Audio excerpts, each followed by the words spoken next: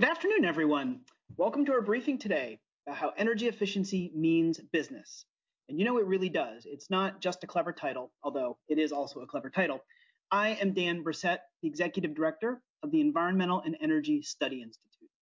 EESI was founded in 1984 on a bipartisan basis by members of Congress to provide science-based information about environmental, energy, and climate change policies to policymakers. We have also developed a program to provide technical assistance to rural utilities interested in on-bill financing programs for their customers. I am very grateful to our hosts today, Representative Marcy Kaptur of Ohio and Representative Jeff Fortenberry of Nebraska. This is our fourth annual Energy Efficiency Means business briefing. And since the very beginning, we've had the full support from these two key appropriators. That committed bipartisan support sends a very important message about the wide range of benefits of energy efficiency and the need to ensure that the Department of Energy has what it needs for the Office of Energy Efficiency and Renewable Energy to do its critical work. Before we go any further, it is my privilege to introduce our hosts, who are joining us today via video recording. We will hear first from Representative Kaptur, who chairs the House Energy and Water Appropriations Subcommittee, followed by Representative Fortenberry, who is the ranking member of the Agriculture Appropriations Subcommittee, and as you will hear, has a personal connection to energy efficiency. Hello, I'm Congresswoman Marcy Kaptur, representing Ohio's 9th Congressional District. Let me extend a special thank you to the participants of today's event. The panelists and my colleague, Mr. Fortenberry, are critical allies for inventing and investing in the future. As chair of the Energy and Water Appropriations Subcommittee, I'm excited to see the connection between our research and development programs and the next generation of deployment. According to E2, there were 3.3 million jobs in clean energy in the United States at the beginning of 2020, and that includes over 2.3 million jobs in energy efficiency. The Department of Energy programs at the Building Technologies Office and the Weatherization Program offer a window into how the energy efficiency economy can help meet our nation's 21st century challenges. My goal as chair of Energy and Water is to help our generation assure a better future for those that follow. I'm confident that our country will meet these new age challenges at the dawn of this new era, and that the participants on this panel can help guide us into a future of which we all can be proud. Together, we will have to lead the world in the tasks ahead. If we do, the reward will be great. We will build back a better future superior to today's and produce new, good-paying jobs while we're at it. Before I close, let me give a special thanks to the participants and the EESI for organizing today's event.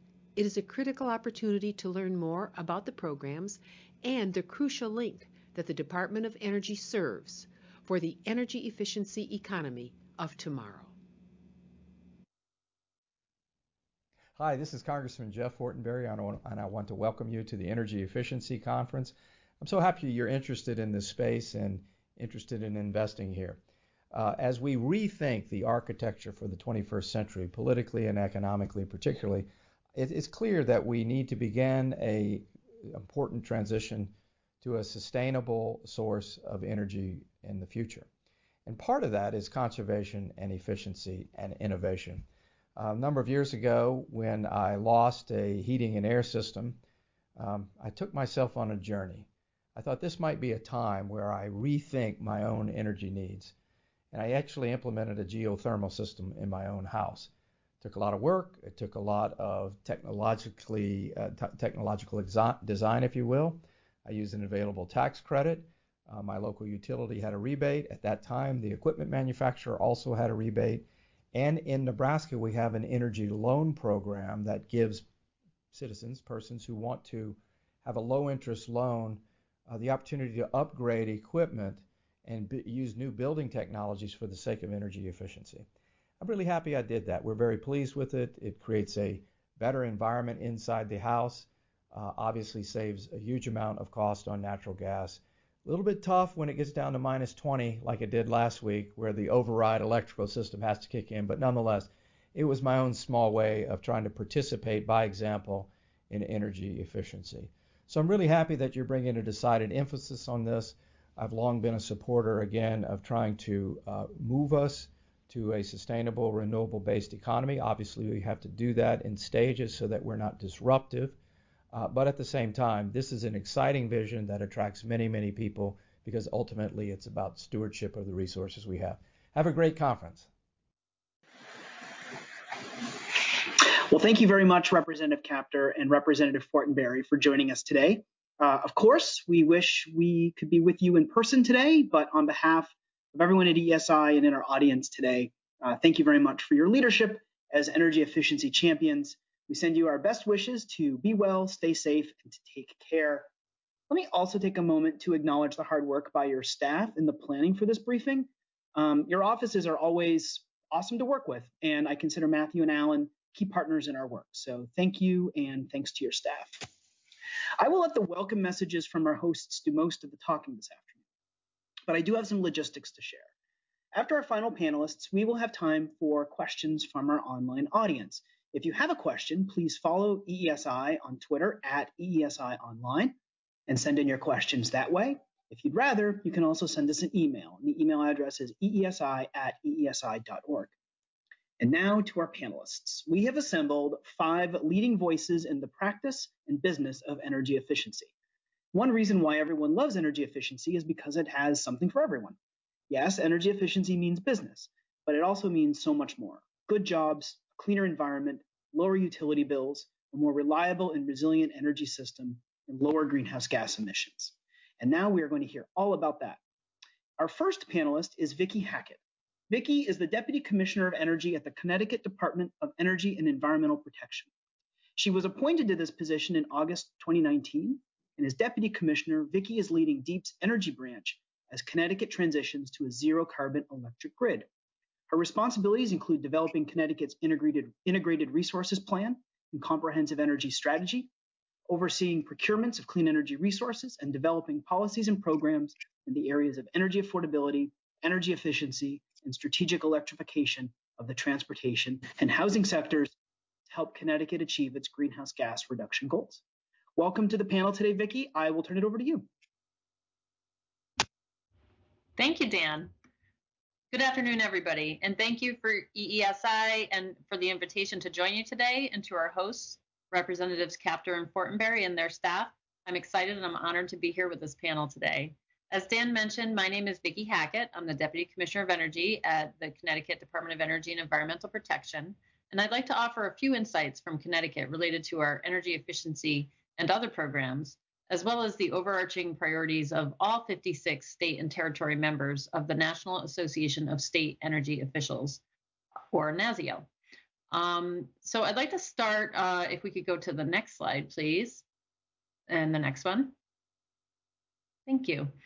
With the state energy program, and just a quick overview. The value of the U.S. State Energy Program, or SEP, is that it provides Connecticut and all other states in delivering energy savings, improving the resilience and sustainability of our communities, and reducing air pollution, creating jobs, and helping achieve our energy, climate, and resilience goals. The SEP is the only cost-shared program administered by the U.S. Department of Energy that provides resources directly to the states.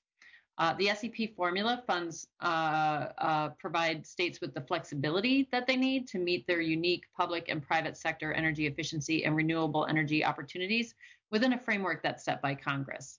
SEP is not a one-size-fits-all program, and instead allows states the flexibility to determine how to meet the goals that Congress sets. States use SEP funds on activities such as preparing for energy emergencies, assisting small businesses and manufacturers with energy efficiency to reduce energy costs, improving competitiveness and creating jobs, planning for and investing in electric vehicle infrastructure, and supporting local governments in energy efficiency retrofits of schools, police stations, and other public facilities to reduce utility bills paid by taxpayers. States strategically use SEP funding to leverage private and state investment in energy efficiency and renewable energy technologies and infrastructure with exceptional results. In fact, DOE's Oak Ridge National Laboratory completed a comprehensive evaluation of SEP and found that each dollar of SEP federal funds leverages $10.71 of non-federal funds and each dollar of SEP federal funds produces annual energy savings of 1.03 million source BTUs and cost savings of $7.22. That's one of the best bang for your buck programs available through the federal government. Next slide, please. So I'd like to talk a little bit about, in Connecticut, what's known as our Conservation and Load Management Program. We have used SEP funds to support important energy policies and programs that are embodied in our Conservation and Load Management Program, which contains a portfolio of programs that provide significant energy and cost savings to residents and businesses. And by providing these savings, the CNLM programs reduce emissions from fossil fuel plants, addressing climate, health, and environmental justice concerns. The CNLM programs also add to the gross state product, generate tax revenues, and support thousands of good jobs across the state. Next slide, please.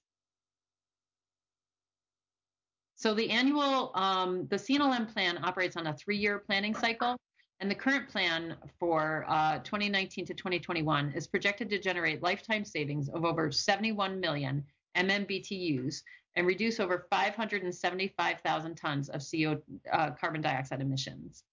Next slide, please. Our plan priorities and key themes of the 2019 to 2021 CNLM plan are listed on this slide. The plan is also updated annually to incorporate public input and ensure that it remains aligned with current energy trends and policies. The 2021 plan update was just released this week. The 2021 plan update builds on the priorities and themes listed here while providing additional savings opportunities for residents and businesses, new workforce development opportunities, and an increased focus on community engagement and enhanced commitment to equity and environmental justice. Thank you. So Connecticut has several ongoing projects that are supported by the SEP, and many of them build off our conservation and load management or other programs that we have underway. So, for example, we have an energy cap program that I'll talk a little bit more about in a bit that tracks utility use and cost in state buildings. We have EV infrastructure and planning development that we'll be focusing SEP funding on in the coming year. We are looking at ways that we can address barriers to weatherization potentially using SEP funding. And that really is an equity and environmental justice issue because especially in states with older housing stock, such as Connecticut, there can be many barriers to participation in our important cost-saving, energy-saving programs. We're looking at implementing heat pump adoption initiatives to support building decarbonization and supporting energy affordability through a home energy score and working with realtors and educating them about the value of a home energy score so that people who are buying or renting properties will better understand what their energies will be when they move in, what their energy use will be when they move in. We're also focusing on developing the clean energy workforce through investments in programs at local community colleges. In 2019, DEEP also used SEP funds to make energy efficient LED lighting upgrades at 9 state facilities, including 8 state parks and our marine headquarters at DEEP, saving over $7,000 annually in electricity costs. Next slide, please. So just taking a little bit of a deeper dive into one program, DEEP utilizes a web-based software program called Energy Cap to track utility use and costs at all of our state-owned or leased facilities. So DEEP has successfully collected contiguous data for electricity, natural gas, delivered fuels, water, and sewer back to 2018, providing a benchmark from which to measure and analyze energy use and costs for Connecticut state agencies. Energy Cap provides each state agency with the tools to track and manage utility data, empowering them to make informed decisions about efficiency investments, which will return the highest savings to investment ratio. Energy Cap has been fundamental in the implementation of Governor Lamont's Executive Order 1, which directs executive branch agencies to reduce greenhouse gas emissions by 45%, waste disposal by 25%, and water use by 10% by 2030. The software currently houses nearly 4,000 state-owned or leased buildings while recording use and cost of 11,731 utility meters. With the help of Energy Cap, Connecticut has reduced energy use by 8% since 2018, a savings of over $12 million. and that program is supported by SEP funds. We also had a program in 2017 to 2018. Next slide, please. Thank you. In 2017 to 2018, we used SEP funds to support the installation of a compost aeration heat recovery system at a local Connecticut dairy farm, which demonstrates the flexibility of the SEP funding. The system speeds up the production of compost by increasing the rate of aeration while simultaneously capturing waste heat and using it elsewhere on the farm as a space and water heating measure. The project was visited by Congressman Joe Courtney in 2018, and the system increased the compost production revenue by $21,000 in the first year of operation and reduced diesel fuel use by 1,400 gallons and over 400 hours of labor savings. Next slide, please. With respect to weatherization barriers, there are many residents who can't take advantage of Connecticut's energy efficiency programs, as I mentioned a little while ago, because their homes have a health and safety barrier that prevents weatherization. From 2017 to 2019, 23% of participants in the Home Energy Solutions Income Eligible Program had health and safety barriers that prevented them from going to the next level of measures, compared to only 9% of market rate participants. Remediating these barriers can be prohibitively expensive. One study found that removing asbestos, one of the most common barriers in Connecticut, can cost an average of over $14,000. DEEP is convening workshops with stakeholders to develop solutions to these barriers, including leveraging additional sources of funding, coordinating with other agencies and services to generate referrals for weatherization programs, and improving community engagement strategies. Next slide, please. So another focus that we have for our SEP funding is Connecticut's energy efficiency workforce. Roughly 8 in 10 clean energy jobs in Connecticut are in the energy efficiency sector, which supported over 36,000 jobs in Connecticut in 2019. Unfortunately, the energy efficiency industry suffered some of the greatest job losses during the COVID-19 pandemic, at least in Connecticut. Over 84% of clean energy jobs lost were in energy efficiency. DEEP worked really closely with the utilities and the energy efficiency contractors to create a plan for a safe return to work and took steps to ramp up business activity, including increasing incentives, which also provide a stimulus for customers who participate. And thanks to this hard work, we're seeing a rapid comeback in the programs and in hiring. To keep this momentum going, DEEP is exploring strategies to further develop Connecticut's energy efficiency workforce, including collaborating with the Governor's Workforce Council on a variety of initiatives. We're also doing an evaluation of the success of past clean energy workforce initiatives and gathering stakeholder input through our contractor technical advisory committee meetings. Next slide, please.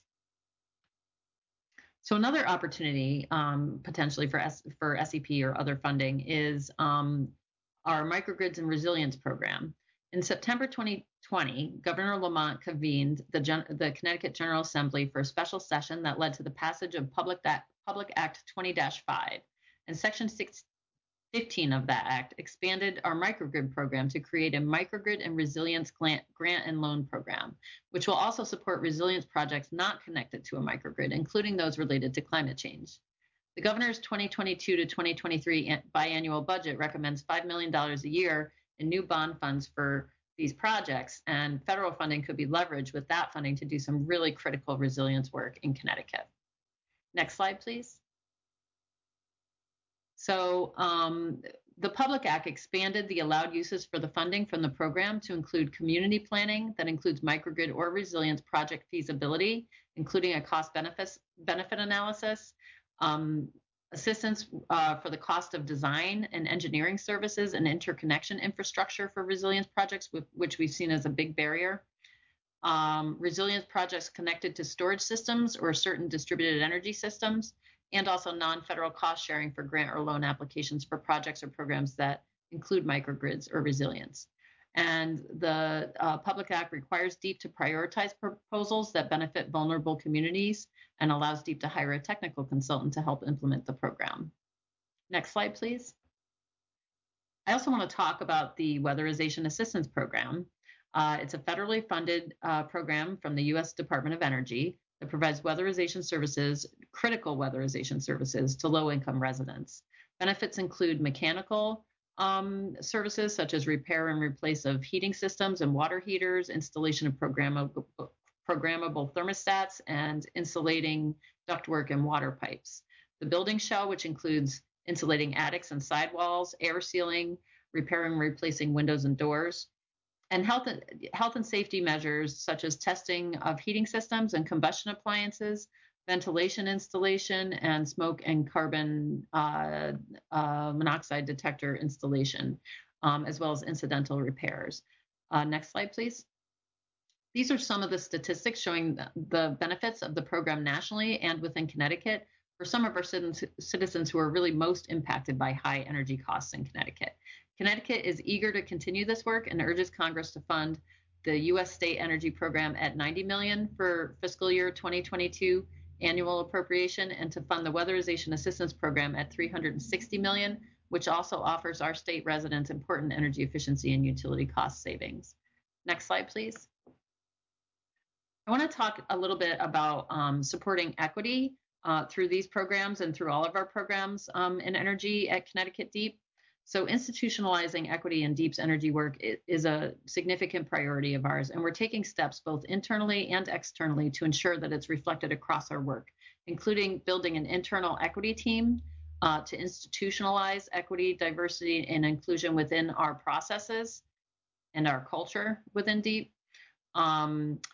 Within the 2021 Conservation and Load Management Plan update, we created new energy equity metrics, as well as emphasizing reaching low and moderate income customers and planning to address renter barriers to weatherization and more. Within our integrated resources plan, we had a wide range of recommendations that addressed affordability and lessen the recommendations related to environmental impacts to marginalized groups, improving residents' access to behind-the-meter resources, and more. We also, in Connecticut, the Governor Lamont signed on to the MOU for the Transportation Climate Initiative program, capping the transportation-related emissions of our largest emitting sector, prioritizing at least 35% of the clean reinvestments in overburdened and underserved communities, and establishing an equity advisory board. We're also supporting new legislation codifying the zero carbon electric supply target by 2040 that we have, and requiring home energy labeling, or in the alternative, provision of the last 12 months of utility bills when a property owner lists a home for sale or rent, to provide transparency, which we believe is the first step toward affordability. Next slide, please. We also have underway an equitable energy efficiency proceeding at DEEP that we launched in September to help define equity in the context of our energy efficiency programs and increase participation in these programs, particularly in underserved communities. Next slide, please. So we support NASIO's funding requests, as stated earlier, for the U.S. State Energy Program of $90 million for the fiscal year 2022 annual appropriation, and for the Weatherization Assistance Program of $360 million. And we also support NASIO's SCP funding request under a stimulus or infrastructure package at $3.1 billion. The administration has called for retrofitting 4 million buildings and 2 million low-income homes, and the installation of 500,000 electric vehicle charging stations across the country.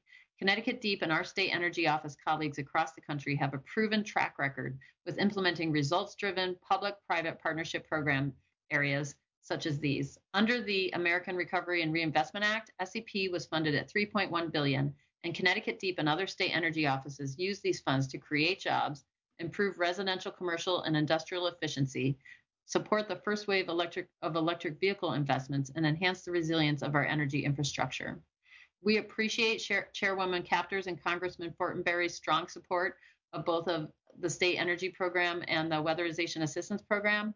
And as Congress considers expanded energy efficiency, renewable energy, climate, and resilience activities, we urge recognition of the need to support both energy R&D and important demonstration and deployment projects such as SEP, which speed the movement of energy efficiency and renewable energy technologies from labs into the marketplace. NASIO and many state energy offices have worked to expand energy efficiency in other areas in partnership with federal agencies. For example, NASIO has strongly supported agricultural renewable energy and energy efficiency programs accomplished through the energy title of the multi-year Farm Bill. Programs such as USDA's REAP provide funding to farmers and ranchers to help on energy efficiency and renewable energy. And these are the types of programs that directly benefit Nebraska consumers, for example. In addition to forward year 2022 regular federal appropriations, NASIO also supports some innovative ideas that could be done through a stimulus or reconciliation bill or through an energy SEP and infrastructure package.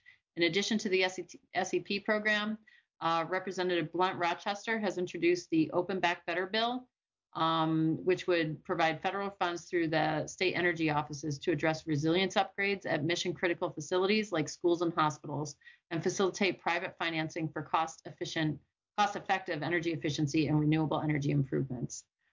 And finally, it's worth noting that the state energy offices, with support of SEP funding, have rapidly and effectively developed policies and implemented programs to alleviate energy burden on individuals and businesses that resulted from the COVID-19 pandemic.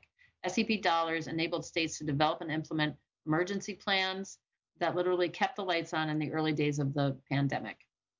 Annual SEP funding and enhanced funding through a stimulus infrastructure package would enable state energy offices to build on these important activities and reduce energy costs for low-income households and small businesses, launch energy efficiency and infrastructure programs that would create jobs, and improve the resilience of our energy infrastructure to get America back to work. Thank you for your time, and I look forward to taking questions. Thank you so much, Vicki, for your presentation. You mentioned NASIO a lot, National Association of State Energy Officials. Great resource.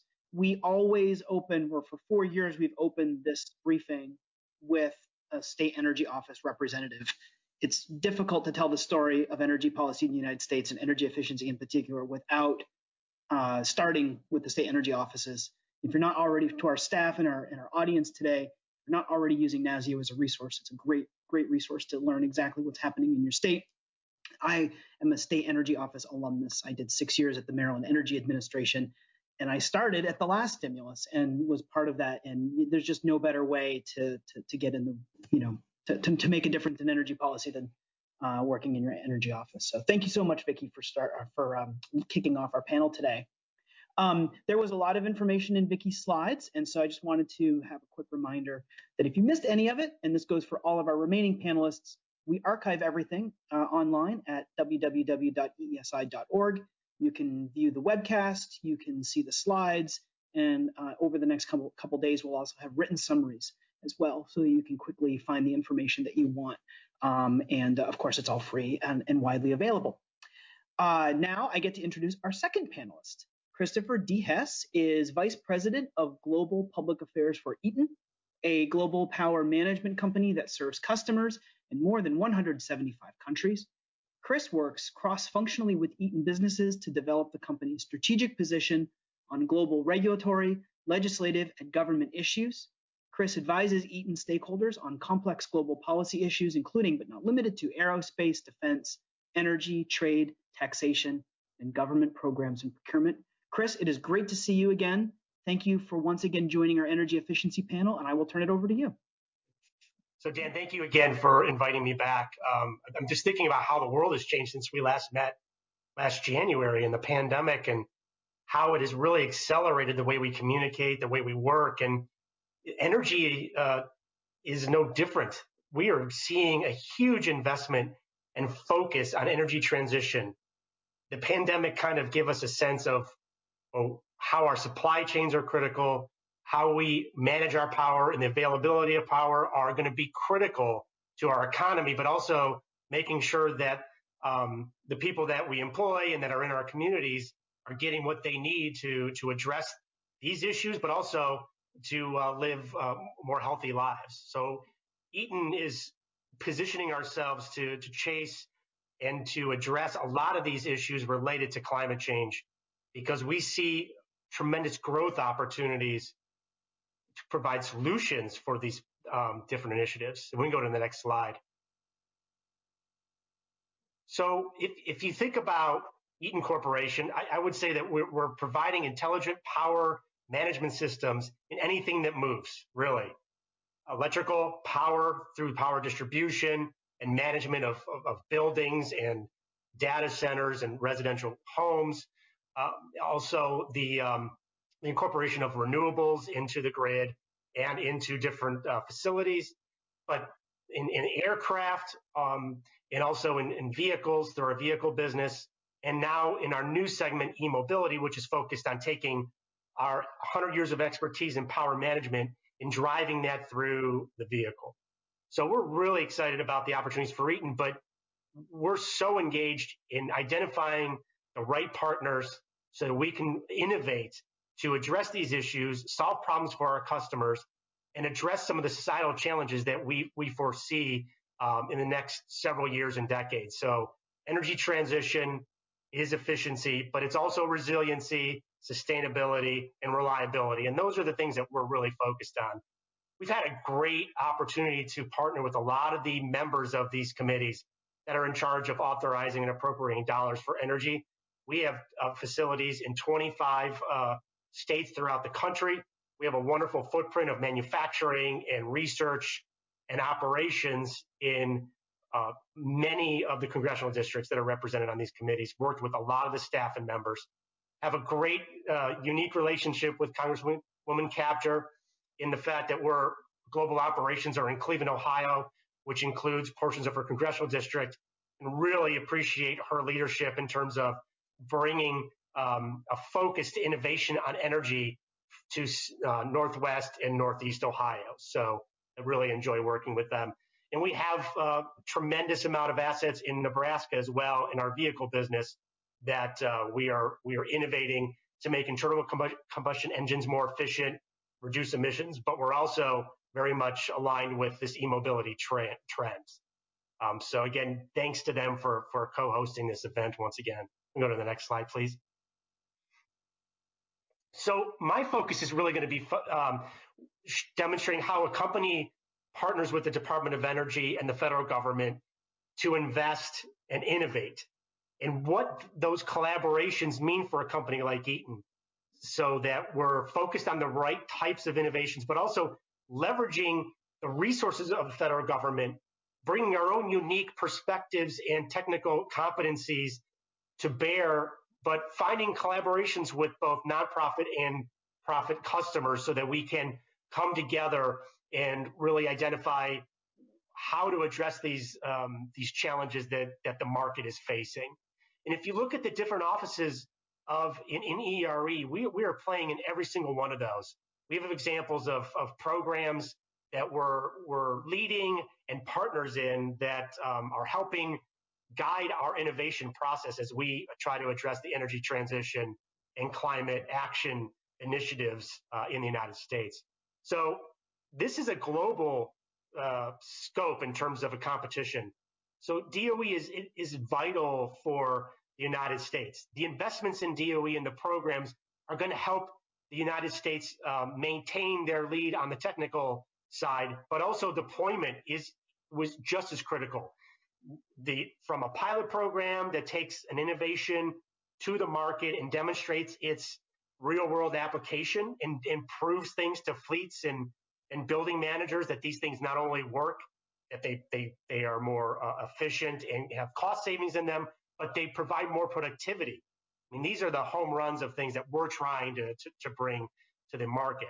So through programs like SEP or the creative programs like EECBG that were in the last stimulus program, so important to deploy these technologies. And you can really target areas that are in a sense areas of underemployment or underinvestment through these localized funds, because they're localized decisions in a very specific manner. So I think if we're looking at stimulus or recovery funding in the future, these are great ways to make sure that these areas of underutilization and the areas that are maybe being impacted by climate issues more significantly are able to access the money and then address their unique issues and their unique circumstances.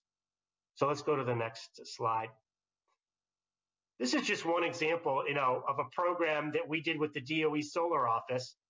And from our perch in Cleveland, Ohio, we're leveraging our facilities in the Pittsburgh area, in Milwaukee, in Wisconsin, but also our facilities in Oregon and facilities in Virginia. But we're bringing in other partners, and we're partnering with utilities and fleets and customers and talking about how are we leveraging, all of these different DOE labs that provide so many critical resources that we can't duplicate as a company.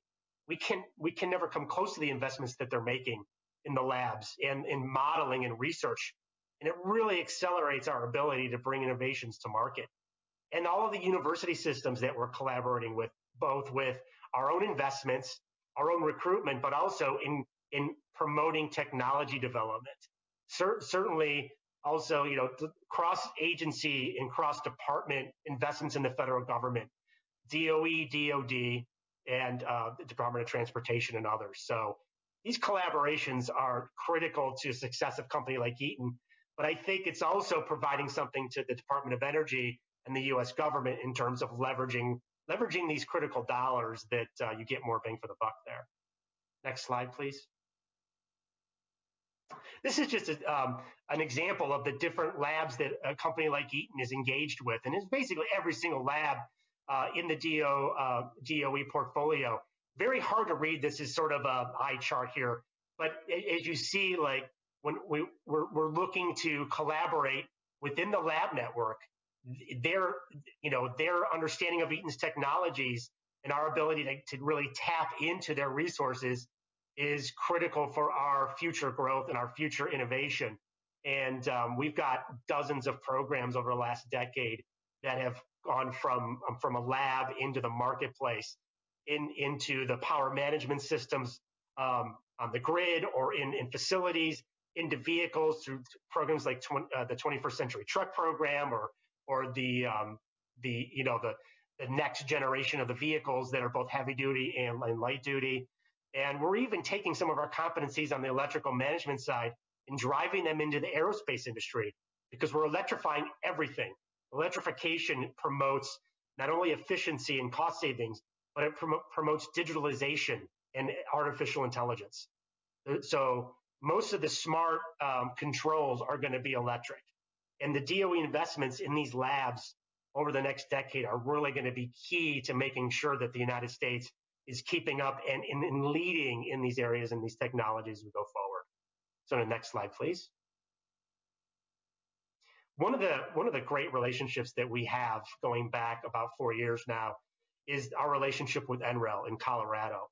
The National Renewable Energy Lab has world-class facilities, and they're helping us promote our energy integration systems that are deployed in data centers, in buildings, and mission-critical environments that need to be sustained in order for us to make sure that our country has the power when it needs it.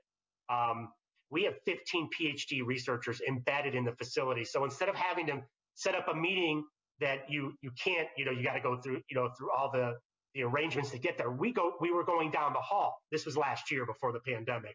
Now we're working with them virtually, looking forward to perhaps in the near future getting back together in the facility. But it was really a great demonstration of how the private sector and the labs are working together to promote faster adoption of some of the energy efficient and sustainable products that we're really focused on. Next slide, please. One of the key segments of growth and mega trends that we're seeing, and one that was accelerated, frankly, by the pandemic, not only from seeing what needs to be done in terms of mitigating climate change, but really getting companies focused on growth and the future. And that's what economic downturns do. They really focus companies on how to address future challenges, because resources become scarce. So you really have to focus. So you've heard a lot of OEMs announcing all their electrification efforts. Eaton has done the same thing. We have been engaged in this for over 15 years. And this is just an example of a program where we're part of a subcontractor with EPRI and working with utilities and different OEMs and even the DOE programs of clean cities to not only demonstrate the technology, but deploy it throughout the country. So we're excited.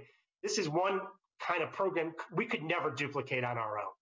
But having the Department of Energy funded in the right areas, having the right funding opportunity announcements, targeted at the right things is really going to be critical as we move forward. So we are excited about the opportunities that these programs bring, that they bring.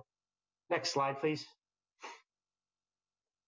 I think over the past several years, there's been a focus on early stage technology and innovation development, and perhaps it's the job of the private sector to commercialize it. And what we would say at Eaton is that it's just important to be in those TRLs 6 through 10, where we're trying to get these products to market through the programs of DOE, focusing on how to demonstrate the capabilities of these new technologies have for our customers and for the market.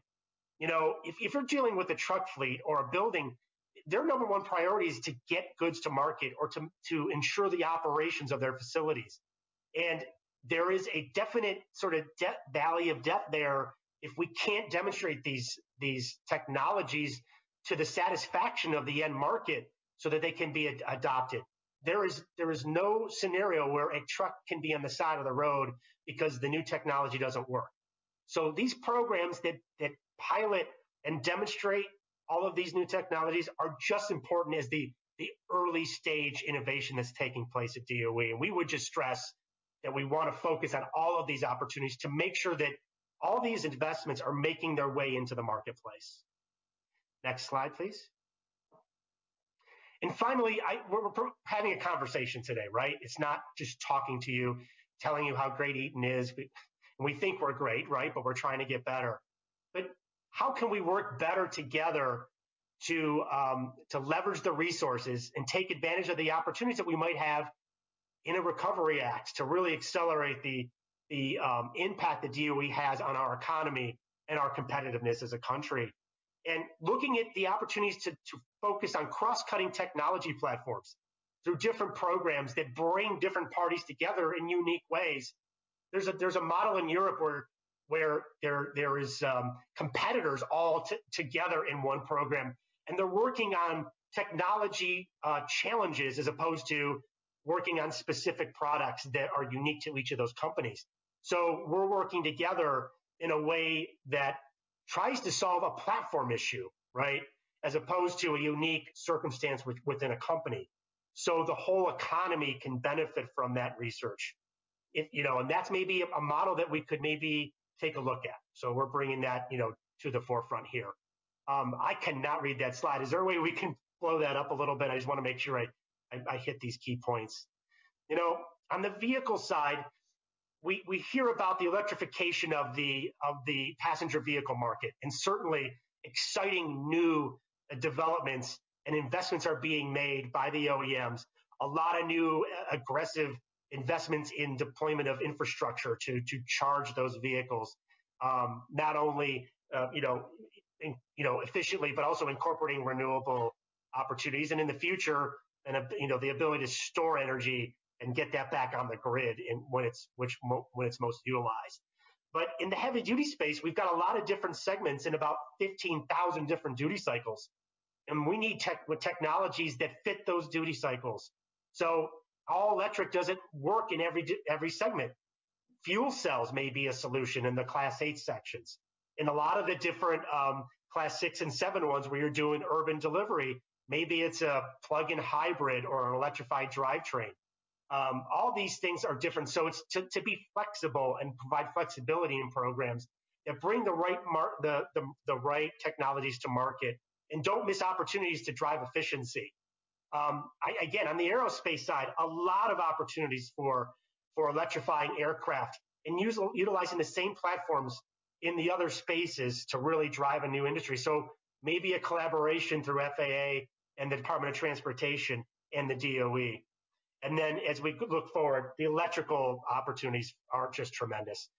Microgrid deployment, digitalization of everything, electrification of everything, provides smart data to utilize to be more productive and to provide more value for customers and to consumers. And Eaton's very, very excited about these developments and these opportunities. So we're steering our ship in these directions and hope to be part of the solution as we move forward. So with that, I'll pause, and I'm looking forward to hear from the rest of the panel. Thanks so much, Chris, for your presentation today. And welcome back to the panel. It's great to see you. Our third panelist is Arjun Krishnaswamy. He is an analyst with the Natural Resources Defense Council's Climate and Clean Energy Program. He leverages modeling and analysis to support policy solutions that accelerate the clean energy transition, focusing on policy in the Western states and at the federal level. Previously, he was a Schneider Fellow at NRDC, where he focused on promoting energy efficiency and renewable energy through legislation, as well as Department of Energy innovation programs. He has 2 degrees, a bachelor's degree in environmental science, environmental systems engineering, and a master's in civil and environmental engineering, both from Stanford University. Welcome to the panel, and I look forward to hearing what you have to say today. It's great to see you. And you have maybe the best background of all of us. It's definitely the greenest. Thank you, Dan. And thank you, ESI, for inviting us to join the conversation today.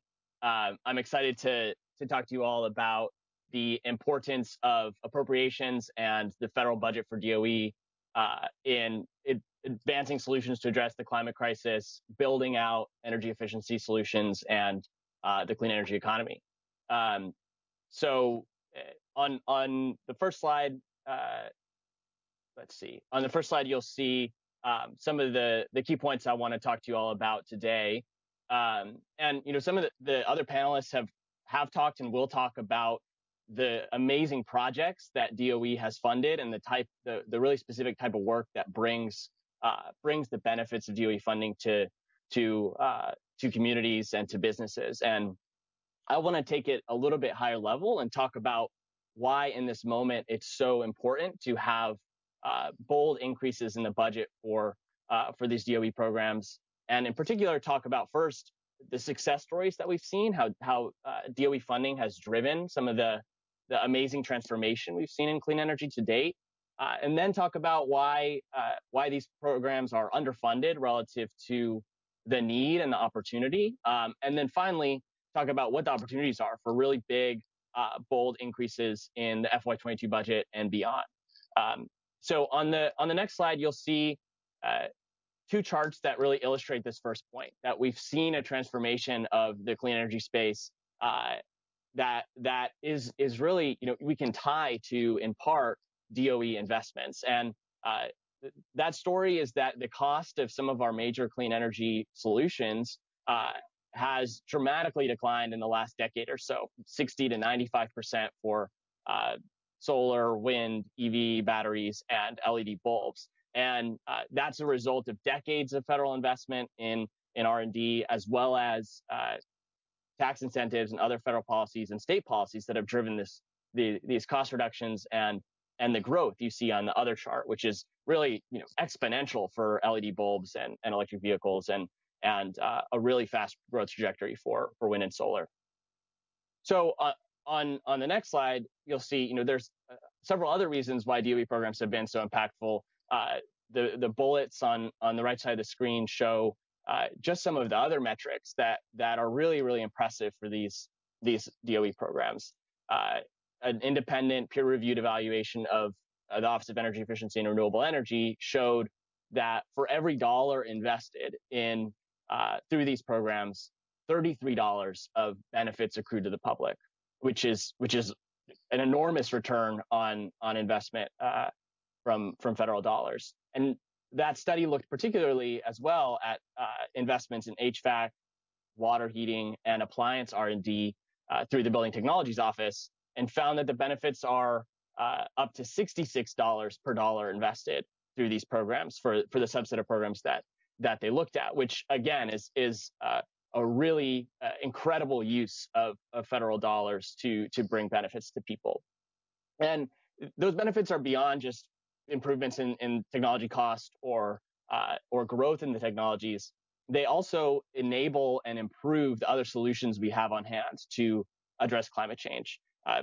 The investments that DOE has made in appliance R&D have helped the Appliance Standard Program do even more and be even stronger to bring cost savings and energy savings to more people. And the same is true for the renewable energy investments and state RPS policies, for example. And then a word about the Weatherization Assistance Program, which is, as Vicki mentioned, a really critical program for bringing the benefits of energy efficiency to low-income households. And it also has enormous economic benefits too, in terms of job creation, saving households money on their energy bills. And the other component of this slide is just a chart that shows the budget for EERE and the great increases that we've seen over the last several years, thanks to a bipartisan set of appropriators that have protected these programs, acknowledged their importance, and made them more robust over the last few years. And we hope to see that progress continue, as I'll talk about. So on the next slide, though we've seen amazing success come out of these programs at EERE and DOE more broadly, we also know that we're missing out on opportunities by not having those budgets be significantly larger than they are today. And the chart here shows funding for DOE's energy programs in FY, I believe that's FY21, and that's about a little over $10 billion. If you compare that to what the funding would have been if these programs had grown, the budget for these programs had grown with inflation, the budget would be closer to $32 billion, so significantly larger than what we're spending today. And that's that first line on the chart. And the second line is the amount of money that we would be spending through DOE clean energy programs if we were to meet President Biden's commitment to spend $400 billion over 10 years on energy innovation.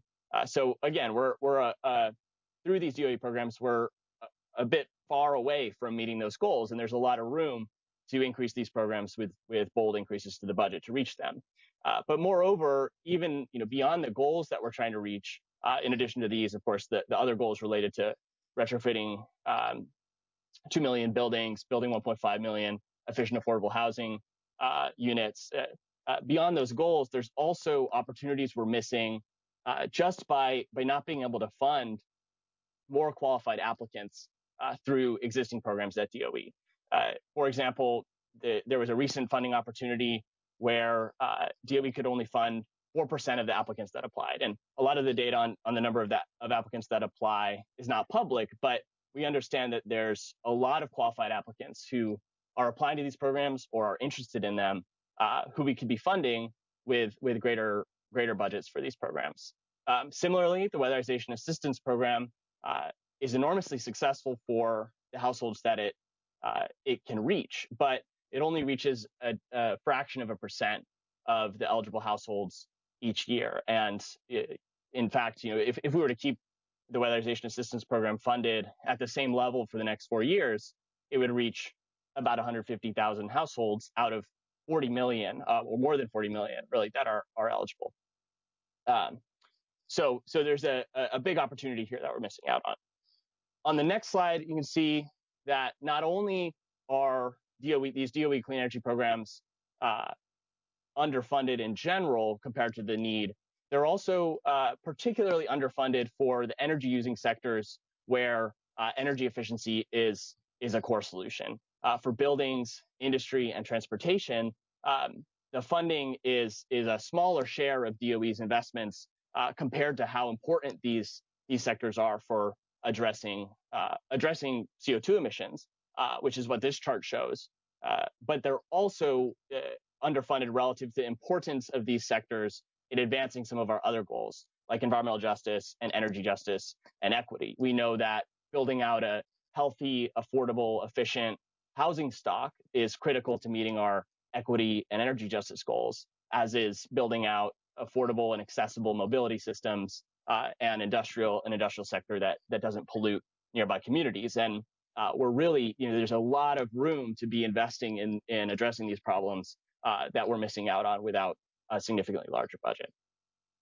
So on the next slide, that leads me to really the big point I want to make, which is the time is right for us to be making bold investments through programs like those at DOE's Office of Energy Efficiency and Renewable Energy. And we've talked a bit about stimulus investments here, and I think there's a role for both large stimulus investments in an infrastructure package, which we really need to get the economy back in gear and to get clean energy workers back to work. And there's also a need for us to get the budget for these programs on the track to expanded for the long term, so that we can provide consistent investments in building out the clean energy economy and addressing these problems that we're facing down. And this chart shows an illustrative increase to DOE's research, development, and demonstration programs, and some other work within the applied energy programs that would match President Biden's commitment to $400 billion over 10 years. So just to show the types of increases we're talking about and the need to really invest more in these funding opportunities. On the next slide, I want to talk a bit about some of the specific opportunities. What are we talking about? Which of course some of my co-panelists have dug into. And I'll talk a bit about the Building Technologies Office and the Advanced Manufacturing Office. These slides just show, or these charts just show, the current distribution of funding in both of these offices. So for BTO, the main places of the main categories of funding are the residential and commercial buildings integration programs, emerging technologies, and the codes and standards work, all of which are have opportunities to expand and places where they could be even more impactful. And just a few to highlight. For RBI and CBI, these programs are of course critical to bringing the benefits of energy efficiency to more places, removing the barriers to energy efficiency adoption and taking advanced technologies and helping more people get access to them. And that work, as we know, needs to expand considerably in order for us to meet our goals. So there's a lot of room to increase funding for those programs, as well as in the Codes and Standards program, which we know is a cornerstone of the federal efficiency policy. There's a great need to expand that work as well, particularly in the Building Energy Codes program, to bring code adoption and compliance to more places through technical assistance, training, and other resources to support state and local entities. And there's lots of other exciting opportunities, like investing in the grid integrated efficient buildings work, which really needs funding across RBI and CBI and the Emerging Technologies program, as well as funding to reduce the life cycle impacts of buildings and get at the embodied carbon problem. So lots of opportunities to invest more through BTO. And then on the AMO front, the Advanced Manufacturing Office invests in so many cool projects and important projects that we need, including clean energy manufacturing, which are the blue wedges in this chart, industrial efficiency, which are the orange and red wedges, and materials research and development, those yellow wedges. And all of this work is critical and merits expansion. But a few areas where there's a particular need for more funding, we know that we need to build out efficient, clean manufacturing of clean energy in order to meet our climate goals, the level of clean energy deployment that we need, and to build a stronger clean energy economy here. We also know on the industrial efficiency front that we really have to expand both efficiency at industrial facilities, as well as some of these other solutions like electrification or low emissions heat. And that work merits significant expansion, especially in the demonstration and technical assistance lane. So on the next slide, talk a bit about some of the important work to expand assistance to state, tribal, and local governments. And I think my co-panelists have this pretty well covered, but I just want to say that it's one of the critical pieces of the work that DOE does is supporting states and local entities to be stronger climate champions, to deploy clean energy and energy efficiency, to help build out a more equitable clean energy economy. And that work needs not only large stimulus investments, but also for the annual budget for these programs to really increase to the point where it can be supporting year after year those entities in a really meaningful way. And then on the next slide, finally, there's a really important need for more funding for equity, justice, and workforce development activities at DOE. And we know this is a goal for the administration.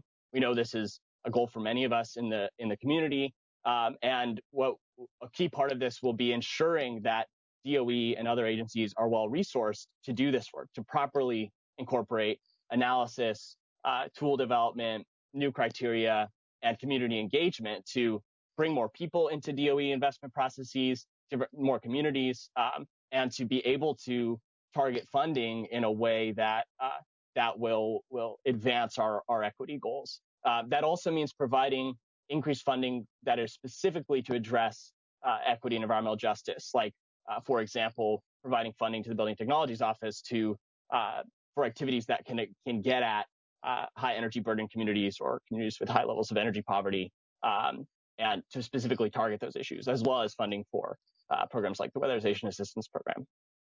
And then on the final slide, I'll just leave you with just bringing this back to the clean energy economy and the fact that, as Representative Kaptur mentioned, there were 3.4 million people working in the clean energy economy, most of whom work on energy efficiency before the pandemic. And 430,000 of those people are still out of work due to the pandemic. So we have a big need for investments in stimulus to get the economy back going. But we also have a need and an opportunity to, through the federal budget and the long-term federal budget, grow the clean energy economy, make it work for more people, and help build the clean energy future that we need. I'll leave it there and say thanks again for having us, and look forward to the discussion. Great. Well, thanks so much, Arjun. It's great to see you. And I really appreciate that not only did you get the memo about a sweater and a collared men's shirt, but you also followed through on it. So thanks to you as well as Chris for doing that. It's it's almost like it's the official wardrobe of these briefings, at least on the part of men. So thanks for that. We are going to turn to our fourth speaker, who is Jennifer Schaefer. Jennifer is the president of Cascade Associates, which is a government affairs consulting firm based in Washington, D.C. And today, Jennifer is appearing as executive director of the Federal Performance Contracting Coalition, which is focused on accelerating the pace, easing the approval process, and increasing the number of federal performance contracts within the federal government. Jennifer has more than 25 years of public policy experience in energy and environmental issues, and she began working with Ted Stevens, Senator Ted Stevens of Alaska, and she's also been a consultant to the Department of Energy. Jennifer, welcome to the briefing today, and I look forward to your presentation. I think my job today is to do federal energy. So I'm going to talk more about the government's efforts to lead by example, energy service companies that do performance contracting for the federal government. These are our members. I'm going to just sort of tell you what performance contracting is. That's a very large piece of federal around energy efficiency right now with the federal government. So I'll get broader and narrow as we go along.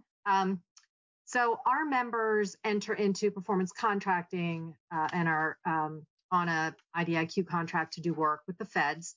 And what that does is an alternative contracting mechanism where the ESCO, the Energy Service Company, designs, builds, actually funds all the infrastructure up front, enters into a contract with the federal government over the long term, and gets paid back out of guaranteed energy savings from utility bill reductions, whether that's water or energy bill reductions. So utility savings pay back the energy service company who puts up the money up front for new infrastructure. So that's just a thing, and it's a big way that we get more efficient and install renewables in the federal government. Next slide. Performance contracting, and in fact, everything that FEMP does is growing. The Federal Energy Program and writ large with the government is growing because we're trying to do more. Agencies have a lot more requirements. They don't just want to get more efficient with their energy and water use. They want to install renewables. They want to have resiliency and microgrids. They want to address climate emissions and get major reductions. They want to do net zero. They have to be cyber secure.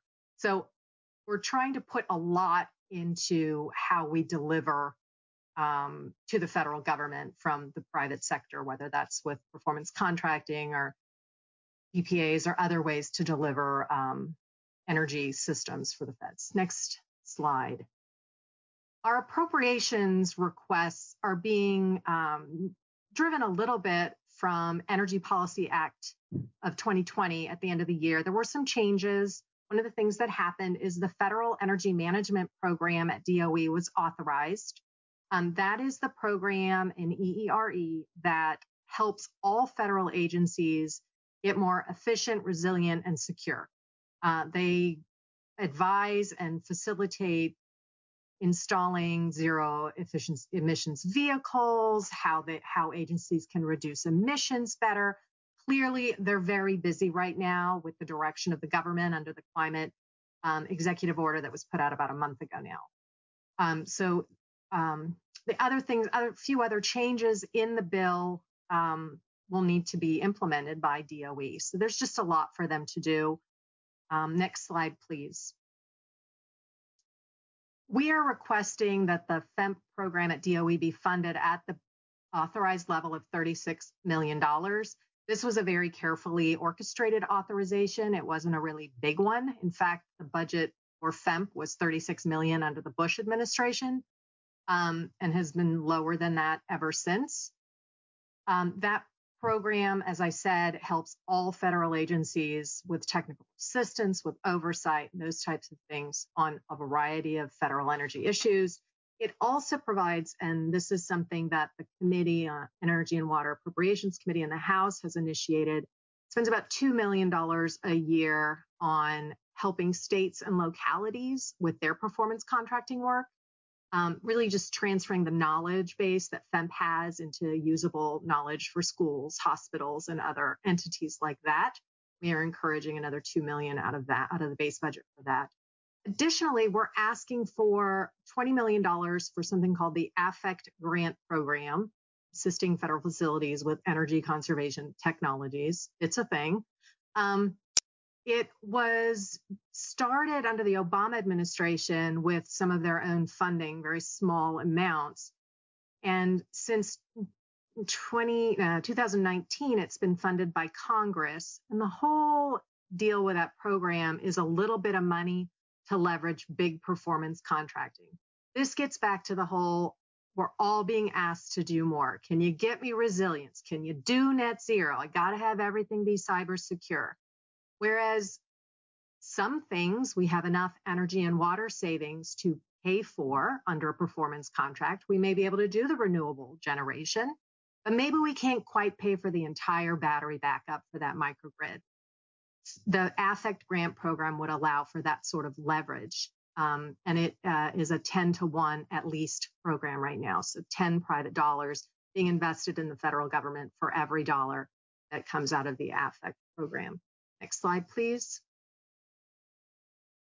We have other agency requests, and since this is appropriations, I didn't know how much it was specifically E&W, but when you're talking about the government's own use of energy, we have to think more broadly. One of the things that's been a real difficulty over the last few years is execution agencies, entities within agencies at the Army, Navy, Air Force, GSA, VA.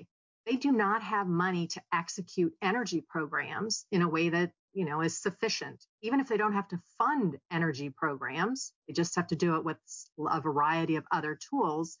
They don't have the ability to even staff up on contracting and technical oversight and the job they have to do to negotiate contracts. So that's important, and we're going to pursue that very, very strongly. We support funding at GSA that's akin to what AFFECT is, and that's something that the committee, Financial Services Subcommittee, added in 2021, and we support that again. And we're also advocating for a similar AFFECT-like program at DoD. More than half of performance contracts are at DoD. They have more than half the facilities. They are the biggest landowner in the world, and they just have a lot of buildings. So we're going to try to get funding for them to do more in the energy space and be able to leverage in critical infrastructure along the lines of Open Back Better, something that was mentioned at the very beginning. Next slide. So that was sort of base appropriations. One of the things we're also doing is requesting stimulus money. That might be in a reconciliation, an incremental appropriation, infrastructure. ARA provided funding directly to federal agencies to do clean energy projects. we would suggest that if that should happen again through GSA, DOD, DOE, whatever it might be, that we use some of that money to leverage private sector financing to get more. So, in ARA, we gave the GSA $5 billion to do efficiency and renewable projects. Great. They got $5 billion worth of projects. If they'd had 1 billion of that had to be leveraged with performance contracting, they'd get more like, 10, 20, 15 maybe billion dollars worth of work in the federal government, worth of projects, worth of investment, worth of infrastructure. So that's important. Last slide, I wanted to just touch on a couple quick things about jobs and missions. So doing retrofit projects in big buildings creates about 9.5 jobs per $1 million of investment.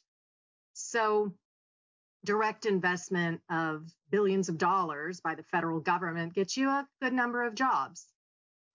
Doing it with performance contracting will be a major multiplier. So instead of getting almost 50,000 jobs, you'll get more like 250 to 500,000 jobs. Then the amount of investment goes up, the amount of work goes up, and the amount of clean green infrastructure goes up.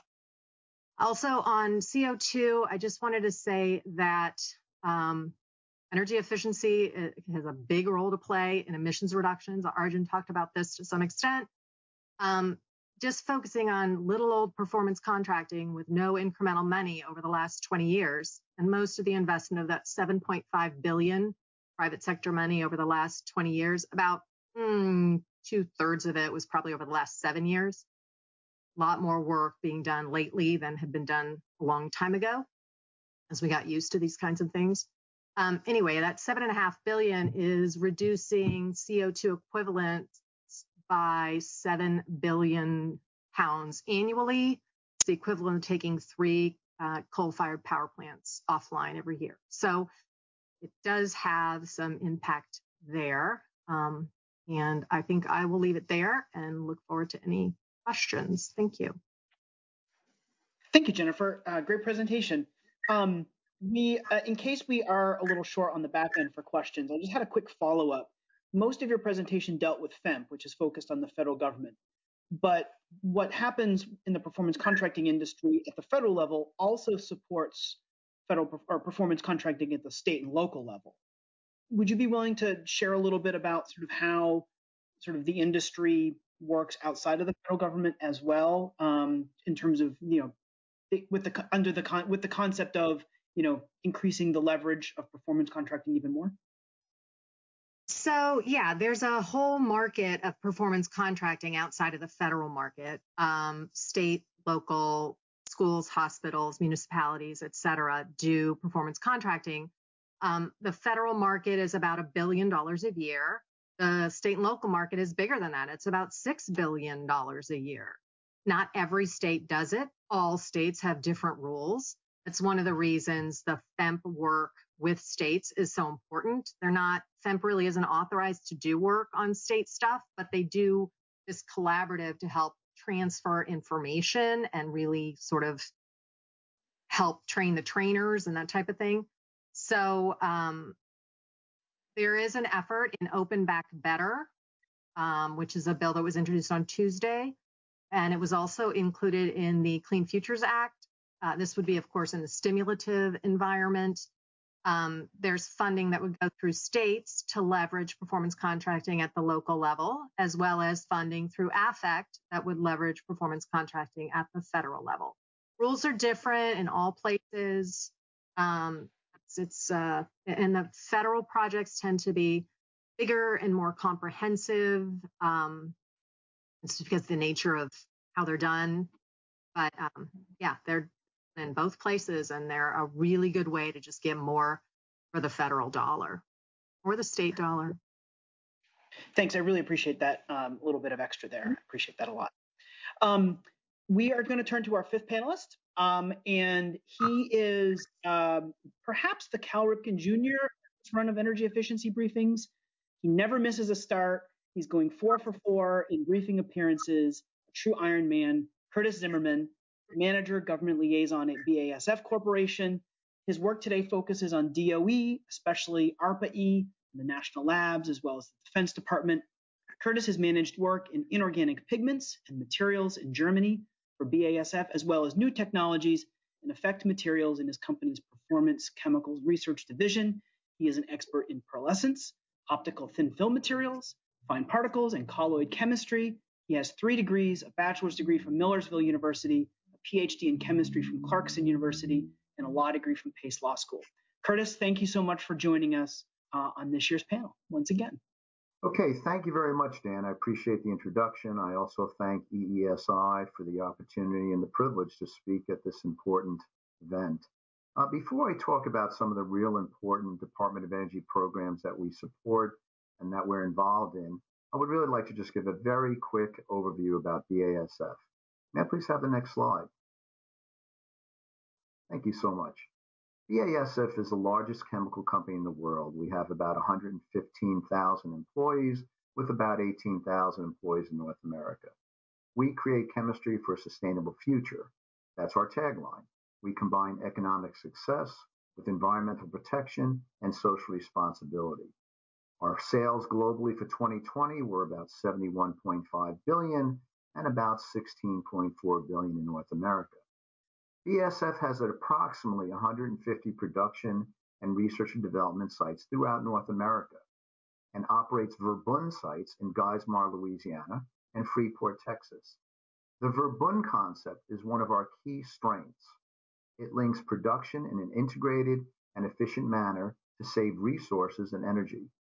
An example of this would be a byproduct or even a waste product from one manufacturing facility is then used as a key raw material in another manufacturing facility next door or within the same structure. Another example would be exothermic reaction heat produced in one facility is used to create steam for another facility.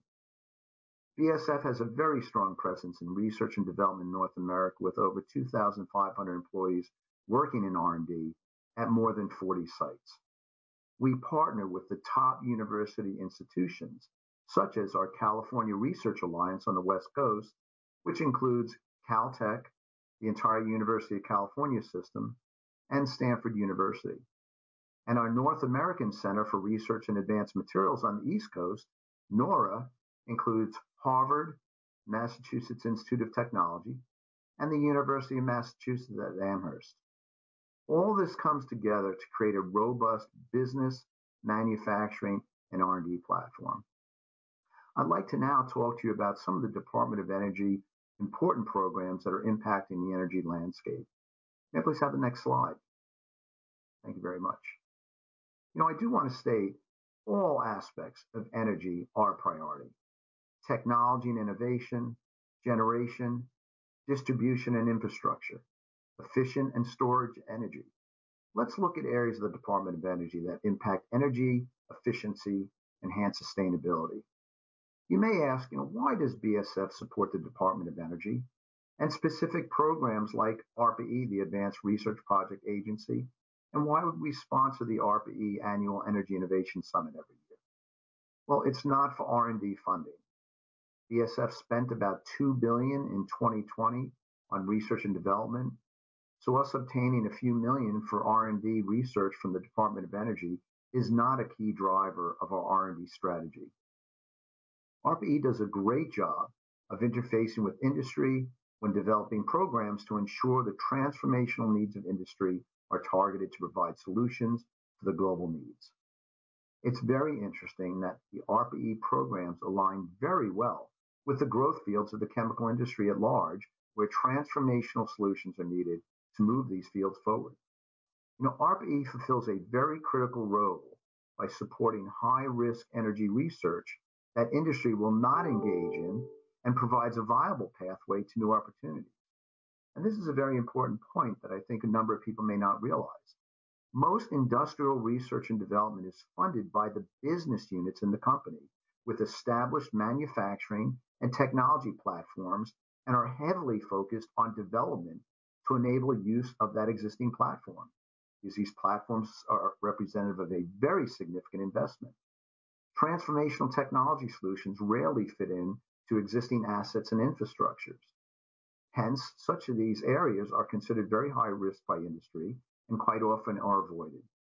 RPE programs in fundamental research are critical to demonstrate transformational energy technologies where industry will not invest due to the high risk. Once proof of concept is demonstrated and perhaps some initial scale up, then industry can engage and move the technology to the marketplace and move beyond the valley of death where so many great capabilities die. We look at RPE and the Energy Innovation Summit for potential collaborative opportunities for individuals in the energy landscape. Can we find the next energy unicorn? RPE is an innovation node and the glue of the energy innovation community of practice. Will the U.S. lead in transformational energy technologies without RPE? I don't think so. It's very important that RPE continues with its mission and that it continues to grow as we move forward. I'd also like to just talk about energy storage briefly. There are multiple Department of Energy funding mechanisms, whether it's EERE or RPE funding this technology. But energy storage is the Achilles heel of renewable energy. In order for e-mobility, renewable, and distributed energy to become ubiquitous, there will need to be transformational breakthroughs in energy storage technologies. If wind, solar, or tidal energy is not used, it's lost. It has to be stored. So we must have breakthroughs in energy storage, which translates into more efficient use of renewable energy. It's that easy. And BASF is very active in the energy storage space. Let's just move on to plastics for a moment. You may ask, what do plastics have to do with energy efficiency? Well, plastics are produced almost exclusively from petroleum products.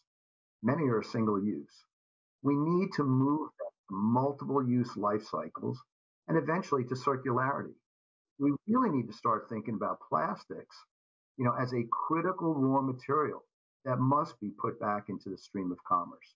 We put way too much energy up front into making the plastic article, and then not to use it again is just a lost energy opportunity. The ability to reuse recycled plastic saves energy throughout the value chain, because we're not starting back at the, pulling petroleum out of the ground. We're starting with the material that we can use.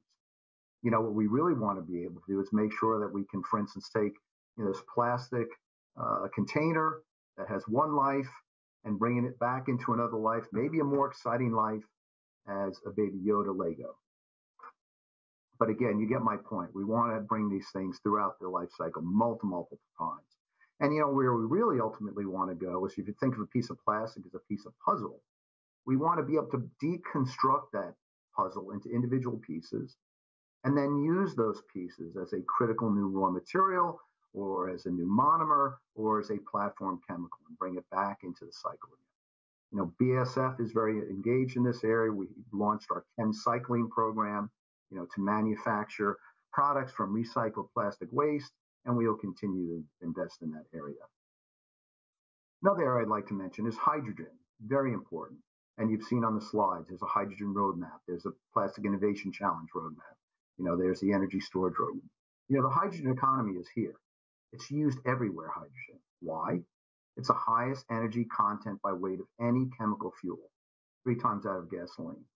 It's used in power generation, synthetic fuels, hydrogen vehicles, critical chemical feedstocks for making ammonia, for instance, or fertilizer, name a few.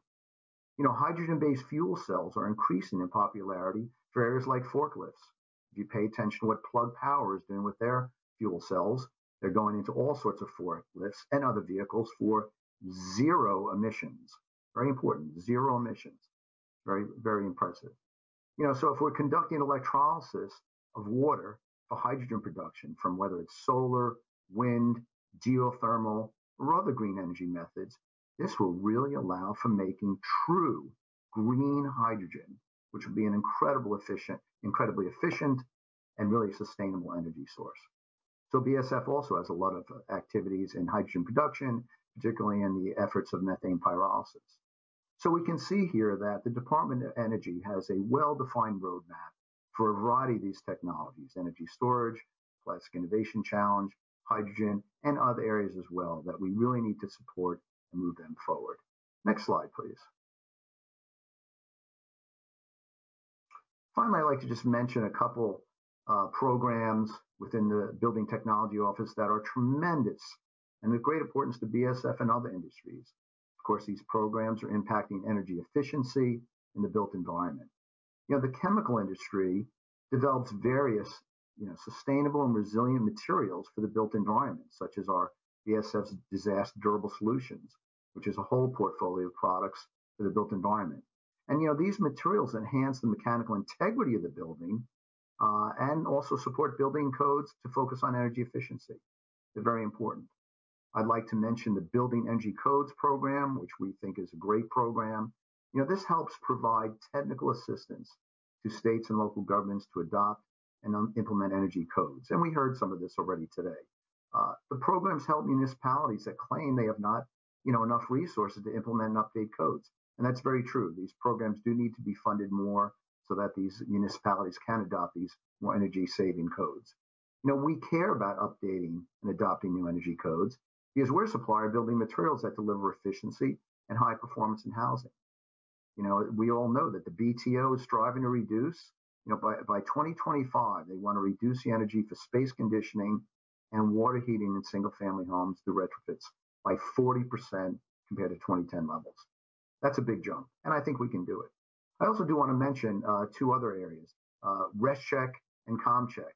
These are wonderful tools for one to determine compliance, whether it's international energy conservation codes or local codes. And you can go on and use these tools to put in a well-defined area with a number of windows and how thick your insulation is and so forth. And it will let you know whether you're compliant with the codes. Finally, I would just like to mention, the Building America program about efficiencies. This leverages building science, expertise, innovation, and applied research for high performance homes. Building America partners with other organizations to leverage funding towards developing innovative energy efficient solutions to the residential construction, both new and retrofit. So for instance, like roofing. And also I want to mention, don't forget about their Energy Star certification program, which is available for energy efficient homes, not just appliances. It's a very important program. So BSF is part of this entire energy technology landscape that brings energy efficiency and sustainability. And it's for these reasons we support these DOE programs very substantially. So in conclusion, I really hope I've provided you a glimpse into BSF in North America and why we think the Department of Energy, especially ARPA-E and energy efficiency programs, are so important. And there's really a very important comment I want to make in these are bipartisan issues concerning energy. And we should really unite around these in a bipartisan fashion. Let's continue to support DOE. Let's see these programs grow and really move us to circularity, energy efficiency. Thank you so much for your time and consideration. Thank you, Curtis, for your presentation today. Really appreciate it. Just want to very briefly acknowledge that we did lose audio for a minute at the very beginning of Curtis's presentation. So we'll do our best to fill that in on the backside for folks who were, it's riveting. I've listened to that presentation for 4 years in a row, and I still really enjoy it. And that's not being facetious at all. It's excellent. So I just wanted to acknowledge that we will do our best on our end to go back and fill that in. Thank you so much to our panelists for a wonderful set of presentations. We are running about on time, actually, at the end of time. So unfortunately, we're not going to really have a whole lot of time for Q&A. But we did collect a couple questions, and we will do our best to respond to whomever sent us questions in. Vicki, you had one addressed to you, and we'll do our best to follow up with folks so that everyone gets their questions answered. Our panelists covered a ton of ground today. And if you missed any of it, I just want to make a quick reminder that everything is available at www.eesi.org. There will be a webcast, there will be written summaries, there will be slides. And so if you have questions about State Energy Program, Weatherization Assistance Program, Building Technologies Office, codes, standards, Federal Energy Management Program, AFFECT, and as well as Vehicle Technologies Office, Advanced Manufacturing Office, DOE does a lot. And these sets of presentations today is a great way to get a quick overview of all of that very, very important work. And also for our congressional staff and our audience, help put these programs in the context of the benefits they provide: jobs, resilience, emissions reductions, lower utility bills, and the list literally goes on and on. Would like to thank once again our hosts, Representative Marcy Kaptur and Representative Jeff Fortenberry, as well as their fantastic staff for helping us bring this briefing to you today. Also like to say thank you to a very special co-conspirator, Erin Lane, who has worked with me and our panelists on this briefing for 4 years running. If you don't know Erin, she is a delight. She works very, very hard. And we really couldn't do any of this without her. She works with Jennifer at Cascade. And what more can you say about Erin? She's just awesome. So thanks very much to you for helping with today. Also like to acknowledge all of the hard work at EESI. I'd like to thank Dan O'Brien, Sydney O'Shaughnessy, Amber Todoroff, Anna McGinn, Henri Laporte, as well as our 5 intrepid interns who are helping us on Twitter and with notes and with questions and all of that. Celine, Hamza, Jocelyn, Kimmy, and Rachel. We're going to put up a link in just a moment that has a link to a survey. If you have any comments, if you have any suggestions for future topics, we want to make sure that you take a moment. We really appreciate all the time you put into filling out these surveys. We read every response. We're always looking for choices to get better. So we'll put that link up in just a moment. It would, this, as you know, as you're watching right now, we are fortunate to have the services of our friend Troy, who brings this wonderful platform to EESI so that we can all be seen at the same time and we can move through slides, and he controls our audio, and he tells us that we have too much headroom and maybe that we should move our monitors down and we have too much light, all of that. So thank you, Troy, for helping us bring this briefing to folks today as well. We will be back next Friday with a briefing with our friends at the Business Council for Sustainable Energy to take a look at their 2021 fact book. A lot of the same issues that we discussed today will be addressed then, but that is a must read if you're not already reading that fact book that BCSC does with Bloomberg New Energy New Energy Finance. They are just a tremendous resource. So hope to see you back next Friday. That's at 2 o'clock, not at noon, if I remember correctly. And in the meantime, the best way to follow EESI is to sign up for our newsletter, Climate Change Solutions. You can do that by visiting us at www.eesi.org or follow us on Twitter at EESI Online. Until next time, panelists, Vicki, Chris, Arjun, Jennifer, Curtis, thank you so much for joining us today. We'll go ahead and end it there. Hope everyone has a great rest of your day and happy weekend. Absolute pleasure. Have a great time. Thank you.